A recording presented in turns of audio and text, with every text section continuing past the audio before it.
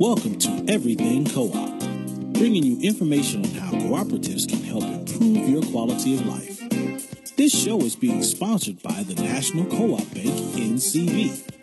The NCB is dedicated to strengthening communities nationwide for the delivery of banking and financial services for the nation's cooperatives, their members, and other socially responsible organizations. For more information on the power of community ownership, visit ncb.coop. That's ncb.coop. Now stay tuned for your host, Vernon Oakes.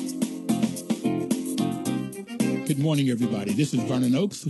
Welcome to Everything Cooperative. We're going to talk about housing co-ops this morning. 1.2 million housing cooperative units in the U.S., and this morning we have from New York, Mr. Alex Roche and Mr. Andrew Riker. Good morning, gentlemen. Good morning. How are you guys doing this morning? Doing well. Good. Both of you work for the Urban Homesteading Assistance Program, known as UHAB, UHAB, and you're doing some research. And I guess this morning we're going to talk about understanding the housing co-ops in the U.S. and what does the future look like for housing co-ops? Andrew, can you tell us a little bit about how you guys started? You've been with UHAB for 34 years. How did you get started with this? Well, I first learned about co-ops. I guess they were and always have been a very well-kept secret. But my first experience with co-ops was when I was in high school back in the 60s when I joined REI and actually learned about co-ops for the first time. But I actually studied and learned about co-ops in graduate school at University of California at Berkeley, where I was in architecture school.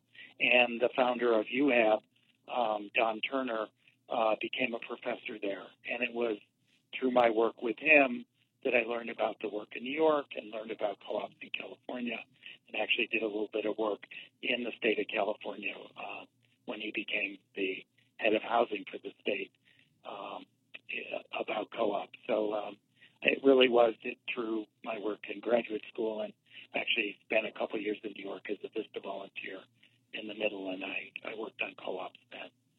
So.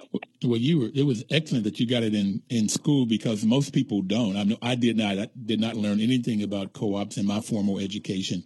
It was only when I started managing housing co-ops that I learned about co-ops and have fallen in love and very passionate about them, which is some of the things we'll talk about today. And Alex, how did you get involved?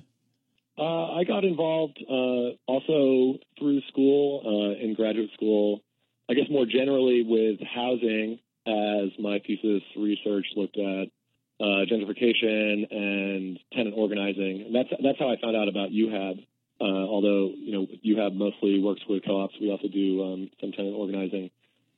And then I was working on, after grad school, I had an internship with a city council member, Helen Rosenthal, researching the various forms of affordable housing in her district, the Upper West Side.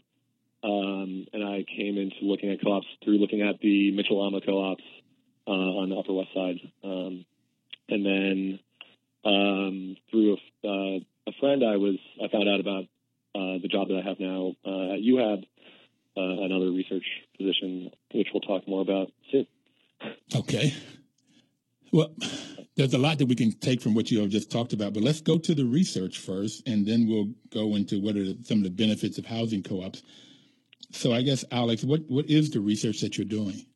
So the project, Building Capacity to Serve and Grow Housing Co-ops, is looking to compile an up-to-date census of shared equity housing co-ops. What we mean by shared equity is all co-ops that are either limited equity, zero equity, or another variation of the model that emphasizes affordable housing or affordability. So far, those are the main research activity is basically doing a lot of outreach and some, searching books and articles and the internet to find out where all the co-ops are, and constantly refining all the information I'm gathering. And there's a lot of research challenges about working with data and the different data sets that I've been encountering and what they look like, and trying to put everything together in one format. And then So the second effort is the survey aspect, which we just started about a month ago. We have two surveys, one that's looking to survey the co-ops themselves, and then another survey of organizations that work with co-ops. Basically the survey of co-ops is to find out how they came to be, how they sustain as affordable, and what challenges they are looking at. And similar with the organizations, how do they work with housing co-ops? What do they do with them? What would they like to do with them? So it's gathering a lot of information, which can be fun. It can also be challenging, boring sometimes, and tough. But it's all worth it. And hopefully, I think what the idea of research and this research is that hopefully it really lays the groundwork for much more work to come and to feed into the decades of work that have already been done around housing co-ops across the country, to add to a general body of knowledge and inform growing and serving co-ops for years to come. Well, the reason that National Co-op Bank is sponsoring this radio program is because, as Andrew started out, this is the best kept secret, this co-op. Just not known about it. And several years ago, when the University of Wisconsin was doing some research to find out the economic impact of all of the different sectors of cooperative businesses, there wasn't a lot of data for housing co-ops. I'm so glad you guys are doing this. I mean, I think the knowledge will be helpful for not only knowing what's going on in the co-op world, but the rest of the world looking and seeing what's the benefits of housing co-ops, which we'll talk a little bit more about. Andrew, why did you guys take this on? Why did you have taken on this research? Well, we provide services. We've worked over the years to both help create 1,300, 1,400, 1,500. Don't even have an accurate count, but about 30,000 units cooperative. We also work with the older wave of limited equity co-ops, the Mitchell-Lamas, and similar buildings in New York. And so there's a lot of co-ops, and one of the things that we do is we know that there's a lot of work to do to just get co-ops created, but then there's a lot of work to do to keep them sustained over the years and help them remain affordable and be able to provide training and education for new leadership and respond to new issues and emergencies. And we had a hurricane, and a lot of our co-ops suffered from flooding and so forth. So there's always things to do. And one of the things that we have been seeing more and more is people calling us from other places around the country interested in the co-op model, or co-ops that exist interested in services or that sort of thing. So we were interested to understand what was going on nationally.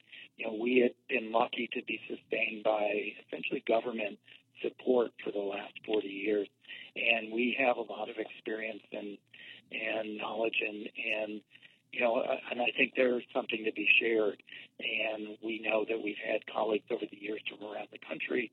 And so the Ford Foundation, sort of challenged us to figure out what's out there and how can we sort of start a conversation amongst all the players. There's national players, as you know, Vernon, the National Association of Housing Co-ops, Co-op Bank, and various national groups. And then there's a lot of regional groups and local organizations, all who are working to co-ops. But it's not always clear everybody's talking to each other. And then there's a whole new wave of interest in cooperative and cooperative-like housing. And so they wanted us to sort of look at it and see if we could start a conversation about how all these efforts might talk to each other and maybe work together and identify who has resources, who needs resources, who has skills, who needs skills. Are there things that are missing that somebody could, create and take up and so forth? And so that's sort of where we are. We're just sort of in the survey phase, which will give us this information. We've been out and we found the organizations out there. We're finding the co-ops. There was an estimate how many years ago, Alex? 25 years ago. 20, yeah. Yeah, 420,000 units of limited equity co-ops.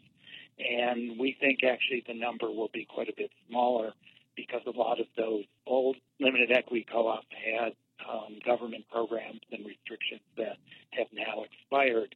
And so while many of them are still affordable, many of them are not limited in their prices and their affordability. So it'll be interesting to find out what's out there and what the needs are, and then to start that conversation of how those needs and can be addressed. The other thing I've seen here in the district, as gentrification comes on and housing prices go up, there's a lot of pressure from developers put on these limited equity co-ops to either sell their properties. And several cases I've known that they'll take the $20,000 or $30,000, $40,000 per household and they'll sell it and leave, particularly when they're 30, 40 years old and those restrictions are gone. So there's a lot of different pressures that happen. But I want to go all the way back, Andrew. You said that you all have created 1,300 to 1,500 cooperative housing units, and that's affordable housing. How do you do that? One of the things I'm hopeful in this conversation is I'll be able to take this conversation. Well, let me say, I had a meeting with the executive director of Prince George's County here in the area about housing cooperatives. I went up to Baltimore and had a meeting with some church folks about housing co-ops. And I've met with several people here in the district about housing cooperatives. So I'm hoping the experience that this conversation I'll be able to give to them to say, here's some of the reasons that I was telling you, and maybe you can say it better than I've been able to tell them on why co-ops make such a big difference. But how you said that you've been basically government funded for 40 years. How have you been able to create these 1,400, 1,500 units? Well, in the beginning, which was actually before I was at UHAB, when our founders were there, as I think people are aware, New York and all the cities were undergoing this crisis where landlords were abandoning their properties, leaving the cities. Whole parts of the cities were being empty. There were fires and so forth.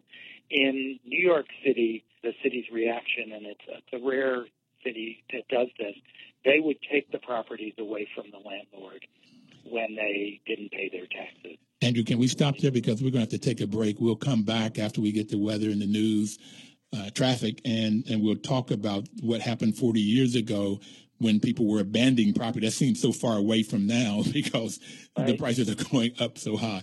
But we'll come back and start there and see how you were able to create 1,300 to 1,500 units. We'll be right back. Please don't touch that dial.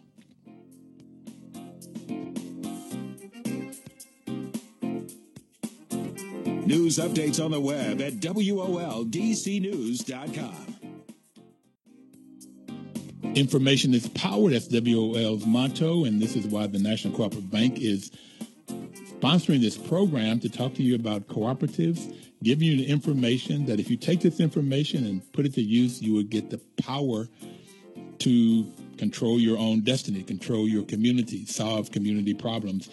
And we have Alex Roach and Andrew Ranker on the phone with us out of New York, talking to us as we left for break, talking to us about 40 years ago when people were abandoning their properties in New York and the city taking them over because they didn't pay their taxes, which is so different from today. So, Andrew, can you keep up that conversation and talk about how you guys were able to create in 40 years 1,500 housing units, cooperatives?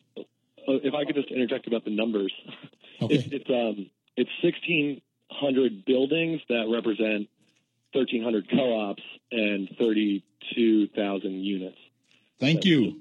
I ran the numbers the other day, so we do know exactly that. Could you say that one more time for me? So it's actually 1,351 co-ops and 32 representing 32,875 units. So that's it's 1,300, roughly 1,300 co-ops. Got you. Thank you, sir. Over 30,000 units. Yeah. Okay, that's bigger. Okay, Andrew. Yeah. So, but one of the things, and I think that in your introduction you really hit on it. What happens when landlords walk away from neighborhoods, when cities, withdraw services from neighborhoods, is that folks step up. They, put a new lock on the front door of their building. They go to the utility and make a deal to keep the lights on, and they start running their building. And, they fix them up. They do what they can do. And The founders of UAB were very involved in the idea of self-help. It was created with the notion that people could be involved and could actually do the work to create their own building. So in the early days, groups of people were assisted to take over their buildings. And because the city had no other notion as to what to do with all these properties, there was, certainly tacit support. And one of the things we tried to do was use the government loan programs that were available for other developers and other, community groups that were doing housing for rental to do these homesteading projects, to do these self-help housing projects. And it was certainly a very popular program and had a lot of press, and the numbers started to grow, but they were small. In the late 70s, the city was still facing this abandonment crisis, and it was trying to get landlords to stop walking away from their buildings, and rather than waiting 10 years and then 5 years and then 3 years, in 1978, they said, if you don't pay your taxes for 1 year, we're taking your building. And they actually took 11,000 buildings in that year. A building in New York is on average 25 units. So it was literally a whole city's worth of buildings. And because they were taking them so quickly, rather than them being run down and having caught fire and all the other things that happened and being empty, 4,000 of these buildings were still occupied. And so all of a sudden the city also became the manager of a large number of occupied but in terrible condition properties. And so the elected officials, you have residents in some of these buildings, community groups, everybody got together, created a task force, and proposed to the city the opportunity for community groups to take over the building, fix them up, turn them into co-ops, administrators to do it, and the one that we championed was tenants taking over their building, getting trained, getting assistance, fixing up the building, and becoming a co-op. And the city, with no other option, said yes to all of it and created an entire series of programs that resulted, in addition to sort of those sweat equity homesteading properties, vacant buildings, these taking over occupied buildings, fixing them up, turning them into co-ops was created the bulk of those 1,300 cooperatives that Alex was talking about. And to this day, we continue to provide assistance to all those buildings, to work with the few remaining buildings that the city has that are working their way through these programs while they're waiting for the city's funding to be available to do their rehab, and creating new co-ops this way. And there continue to be buildings in New York that landlords don't pay their taxes on, and the city is taking control of them, and those we also sometimes develop into new co-ops, or other people develop them, and we provide training and assistance. Those buildings. So, and it's really been, I think, as you said as I said in the intro, it's people saying we can do this. If we take a stand and we sign up for this program, if I organize my neighbors, we do a petition, we can get into this program, we can own this building, we certainly can do better than the landlord who hasn't provided us any heat and hot water, all winter. So that keeps the programs going. Why co-op though? Why not a restricted deed condo or something else? Why a co-op? A couple reasons. One is that New York, despite its the values of its real estate and everything, is a city that is actually has a very low income population, and a co-op it's sort of everybody can work together, and so it's possible to finance a co-op with a joint mortgage, where there's a mortgage on the whole building, rather than and the rehab is done of the building, rather than putting it on the individual, as you would in a condo. But I think even more important in that is that when you live in a city, and I'm sure it's true in the suburbs and elsewhere, but certainly we're aware of it here in the city, the issues that you face are common issues.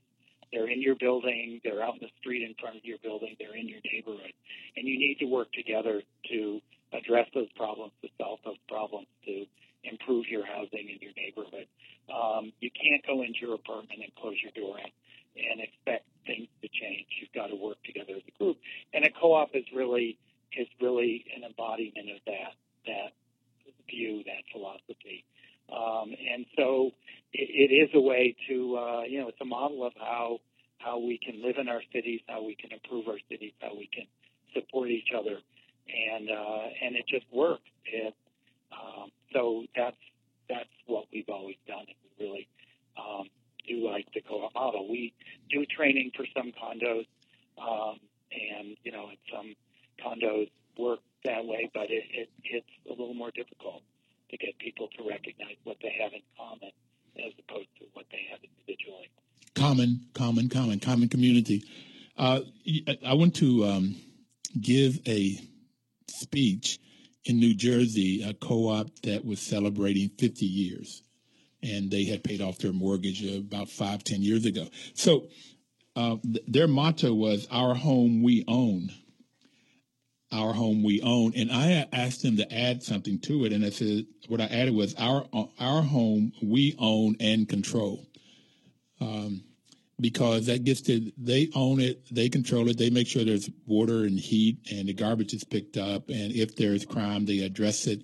And by working together, learning how to work commonly to solve these community problems, they also learn how to work with the police department and not see them as an adversary. And that's what's happening in our news media today right now. But they learn how to work with Congress people and city council people, aging. They just, all of these different people they can work with so they can work together to solve their problems. And I like the idea that you just can't go in and shut the door and think that things are going to get better in the hallway or out in the streets. Okay, so that's why co-ops, and so I'm glad to hear that. Now, let's go back to the research a minute. Alex, on the research, you said that you have been getting data to find out how many people are out there, how many co-ops are out there. But what are these two? You have 2 surveys going, you said. Where are you with the surveys, and what do you expect to get out of them?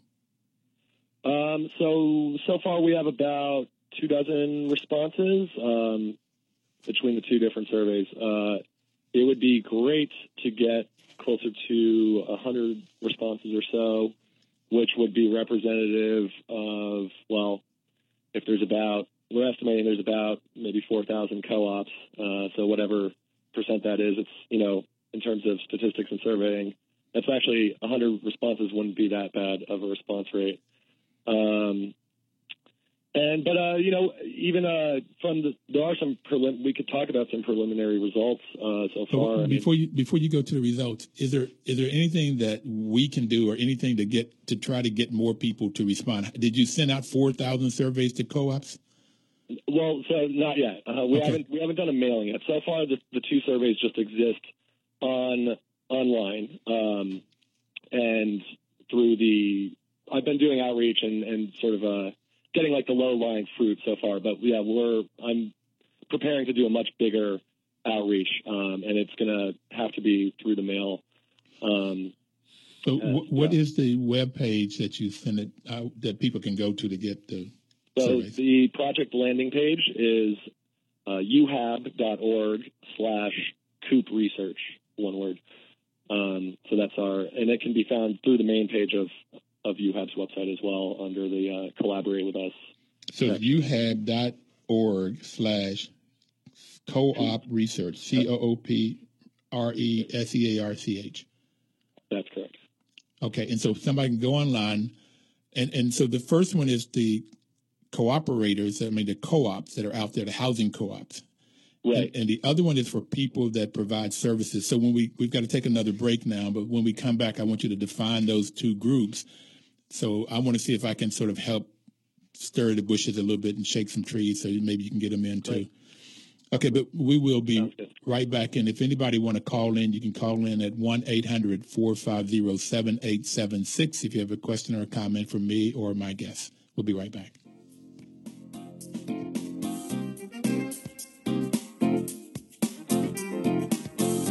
News news updates on the web at WOLDCnews.com. Welcome back. This is Vernon Oakes on Everything Cooperative, talking to you about the benefits of cooperatives, and the National Cooperative Bank is sponsoring this program. NCB's mission is to help cooperatives grow by supporting and being an advocate for America's cooperatives and their members, placing special emphasis on serving the needs of communities that are economically challenged. And we have this morning with us Andrew Riker and Alex Roche. They are taught from New York, and we're talking about economically challenged communities, particularly when landlords leave the properties or don't pay the property taxes and the city takes them over. And that could be in New York or the Washington, D.C. area, or it could be in rural America. It's any economically challenged communities, what the National Co-op Bank is challenged to do by Congress. They enacted that to do that. So right now we're talking about research, and Alex is sending out, or you can go online to get a survey, and he's looking at two groups. That's co-ops, housing co-ops, about 1.2 million cooperative units in the U.S., and also people that provide services. You can go to uhab.org, uhab.org/co-op research. So, Alex, you were telling us where you are in sending out and getting responses for this? Exactly. So in addition to the project-specific outreach that I've done, I've personally spoke with over 100 people and that's a mix of practitioners and folks that actually live in co-ops and sometimes both. In addition to that, we've been in touch with the Midwest Association and a little bit with the National Association, and we're really working on, I think, the regional associations and the national associations will be a great help in informing people about the research and hopefully facilitating some increased survey results. So we haven't done a mailing yet, but potentially using member lists or some way, working with those associations, I think will be great. The Midwest Association and Richard Berenson has been wonderful in helping to distribute via their newsletter to inform their members about the project, a little blurb for us. So it's ongoing, and basically, we need to vamp up our mailing list and work on getting all the envelopes together and actually doing a mailing, because a lot of the co-ops out there will, I think, definitely respond better to something in the mail. Not everybody's as plugged into the internet, and we know a lot of our co-ops in New York aren't necessarily. So listen, we're going to come back and talk about this, but we have Renee on the line with a question. Renee, what's your question? My question is, I would like for your caller, and good morning, and thank you for taking my call. Good morning. To explain the advantages of a cooperative over a homeowners association. From what I'm hearing, cooperatives offer a better bang quote for your buck than just being a homeowner living in a subdivision. So perhaps your guest can explain to me what the advantages would be for homeowners to have a cooperative with their home ownership versus just being separate homeowners in a subdivision.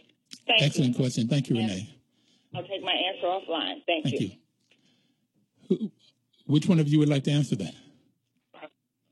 This is Andy. I'll give it a try. Co-ops have some advantages. One is that clearly that gets talked about is economies of scale. Aggregating, putting together all those homeowners into one purchase with utilities, with one loan, with insurance and those sorts of things. Those things can be bought a lot better. They're also, in a way, are more robust. They can provide mutual support when a co-op owner gets sick or loses a job. The co-op can work with them to sustain and keep them even if they're unable to meet their payments for a couple months, and then they can catch back up. So they can provide mutual support and things like that. And then I think that a lot of people appreciate co-ops because they can work with each other to make sure that the way people live in their homes don't conflict with each other, and they have rules and can enforce rules about how people live, so that you don't end up with problems between neighbors, or you're able to resolve those problems, I think, more easily. And you know, it varies from place to place whether the financing for co-ops, both for the individual purchases and for the underlying financing for the co-op as a whole, is easier or harder than it might be. Some of it has to do with the laws and rules and the banks and government programs in each state and locality. So that can be different. You know, but co-ops are generally multifamily buildings or sort of townhouse kinds of associations, or or things like that. There aren't a lot of co-ops. There are some, but there aren't a lot that are larger subdivision kinds of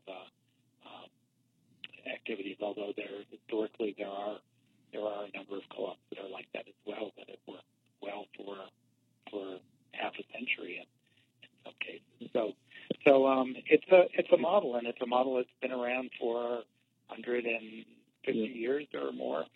So I think it's tried and true. This is Alex. I think that, and that's the advantage of the co-op model, is its flexibility. There's nothing. A co-op could be a scattered site.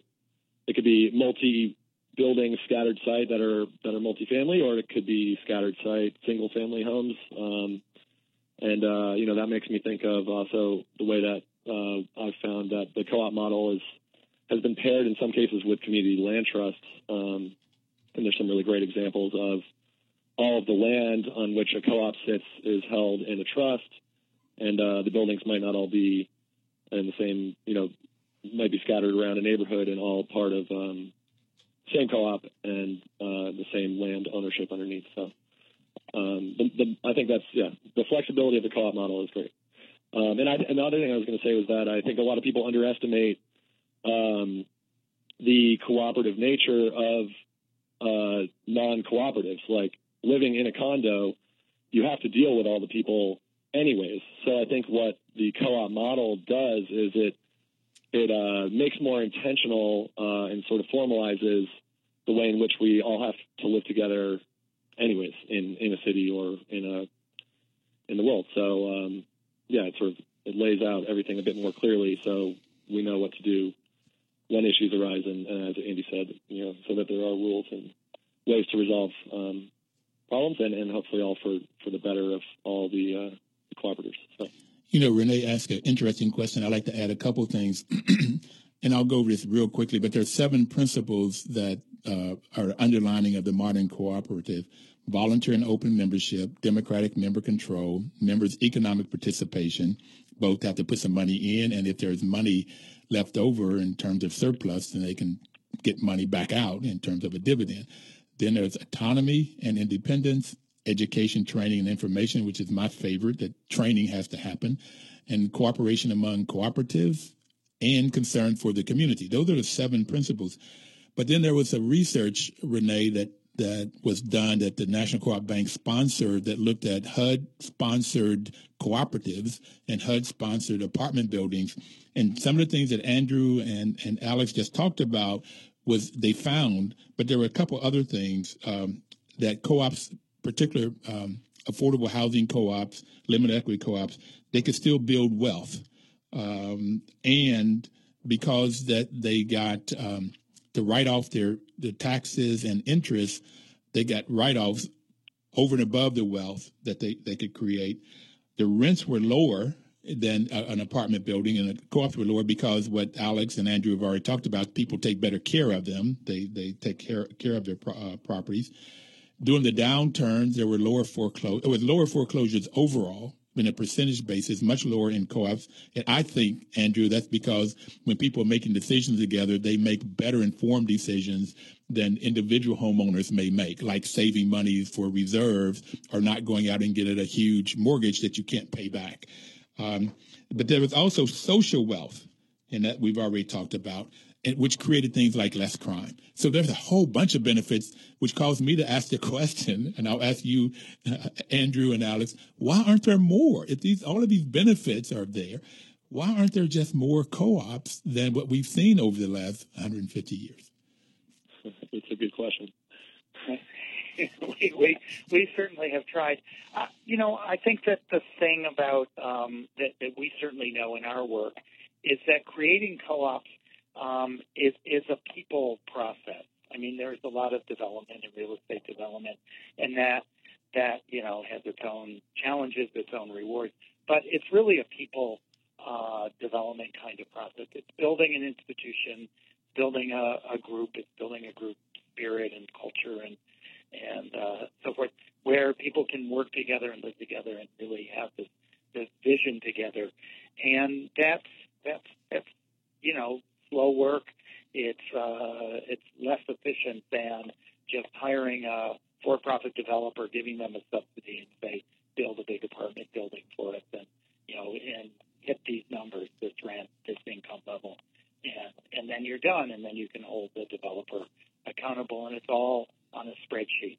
When you work with people, it's not on a spreadsheet. But, you talk about the social benefits. Over the years, there's been a fair amount of sort of academic research about the co-ops here in New York.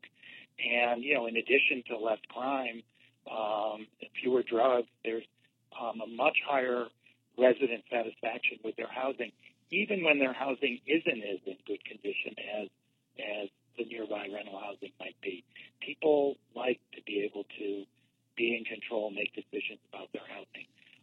And then on the outside, there's much more civic participation. You will find that the members of our co-ops are on the local school board, they're on the precinct council, they're on the community boards, they're on the housing committee in their church or synagogue. They get more involved, and it is known in New York, at least, and I'm sure it's true elsewhere. People who live in co-ops vote more than other people tend to do, and certainly the politicians in New York know, because that's the first place when they're having volunteers calling for voters. You get the co-ops and you call the co-ops, because those are the people who vote. And so for all those reasons, you get a lot more for that effort that you have to put in than just, housing that has a certain rent level and has a certain income level. What you get in a co-op is a strong community and allowing people to emerge as important parts of their neighborhood and active citizens. I've heard it on this program. We've been on this program for a year, 9 months now, and I've heard that sentiment, whether it's somebody talking about Senegal or Peru, no matter where it's talked about, or here in the U.S., it's always been that people in the co-ops are much more civic-minded. They get on the school boards, they run for city council, and they get out and vote, which is another reason for more co-ops. But Leila Mack, she's on the city council in Greenbelt, and Greenbelt has 7 co-ops in this little bitty city right outside of D.C., and she said it's hard work. And I didn't believe, I had some much more different reasons. I thought it was the answer. But hard work was what she said, and that's what you're saying, too. And the hard work is on the people's side, getting people to change their attitude. And I have found that, Andy, when property management, once you get a person to change their attitude from a tenant mentality to an owner, you get a much better person in that co-op and much more active. Have to take our last break. We only have one more segment left, and we'll be right back. We'll just take a break and come back with more about what's going on in New York and research about housing co-ops around the U.S.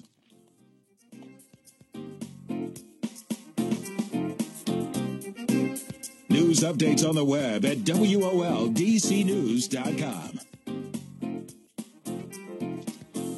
Information is power, and again, that's why NCB is sponsoring this program, to give you the power, the information that you need to start a co-op, whether that's a worker cooperative, that's the people that own the business, if they're the employees, it's a worker cooperative, or if it's a consumer cooperative like a housing co-op or a credit union. A grocery store, a food store could be either worker co-ops where the employees in a food store owns the business, or it could be a consumer co-op where people that go in and buy the products in the food co-op. So it could be, co-op can be any business that you can think of, any kind of business. It depends on who owns it and who controls it. And today we're talking about housing co-ops around the U.S. And Alex, I'm going to go back to the second group. You got the housing co-ops that you're sending out surveys. The second group are the people that provide services. And who are those kind of people that you're sending surveys out to? A lot of other nonprofits. We're looking to get responses from management companies that work with co-ops, lenders, and mostly nonprofits. Any others I'm missing, Andy?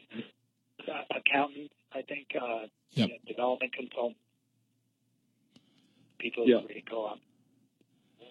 Okay, so anybody that's in the co-op world that has a relationship to housing co-ops, at least, whether they're developers or management companies or banks, that's the people you want to get responses back. Right. And a lot of nonprofits that provide organizational or technical assistance for residents. That's a big one. I think 80% of people have responded to that. Right, and I think the goal of both sides of the research, I think, as we said, is we want to find out from the co-ops what services they're getting, how they're getting the help they need to sustain themselves, and are there gaps in that service? And so from that we can learn who's doing what, but also what are the other needs. And from the provider side, we can find out what they're able to provide, and we can also maybe identify some co-ops that we don't currently have in our inventory, and they can help us do that. But then also, what services do they provide that there may be a co-op in their area that needs it? And so we can figure out ways in which those connections can be made. But also, what do they see in the world of co-ops that are preventing them from creating more, which was the question you asked before. Is there missing financing? Is there legal models that are missing? Are there, just best practices that need to be better known? Or are there other kinds of things that might need to be developed to be able to support them in creating more co-ops or supporting co-ops better? And once we figure this out, to have the conversation to try to put that all together into something where we can see more co-ops and support the ones we have. Well, that's why I'm so excited about what you're doing, because when I go talk to the Baltimore's council people or churches, or I talk to the I talked to the executive director of Prince George, it's like you talked about a series of programs that New York City had that would help create these co-ops. Well, when you start new, these series of programs aren't there, and it would be nice to have a little pamphlet or something that say, here are the kinds of legislation that you need, the kinds of money that you need, the kind of support that the new co-ops will need, because the training doesn't start and last for 3 months. It's every year, and every time there's a change in the board, you need this training going. So I would love to see that research, the results of the research, to help me to understand as I talk to people how to get more co-ops. Yeah, I think the government is very key there. To have that would be a great thing to come out of the research as sort of a guide of, if you're approaching a local municipality and trying to explain this foreign concept to them, the best way to do that, and what could the first steps be to start a co-op conversion program or development program in your local town or city. Well, being a property manager, which I mentioned earlier, this is how I got introduced to co-ops. I have found that in order to have a successful co-op, you have to have good governance first. That's the board of directors normally, and good management, in that order. So, and both of them have to have knowledge and integrity. And the most important for those two I found is integrity, and that is knowing the bylaws and the rules of the land, the laws of the land, and then sticking to those. And if you find that you can't stick to bylaws, then get the community to change them. house rules, bylaws, whatever it might be. So, Andy, what have you found that would make do you agree with this? And what do you find that would make co-ops, housing co-ops successful? Oh, by the way, it's very hard for small co-ops, 4 units, 10 units, 20 units, to afford to hire a management company, but they still need good management, whether they do it themselves or whatever. We're on radio, so you can't see me smiling, but your statement is really key. I hear it in your voice. I hear it in your voice. Go ahead. Right. But the division between governance and management is really important. Buildings, 80% of our buildings, because they're smaller, they're in 20 units, 25 units or less. Self-manage. It is a constant thing that we work on.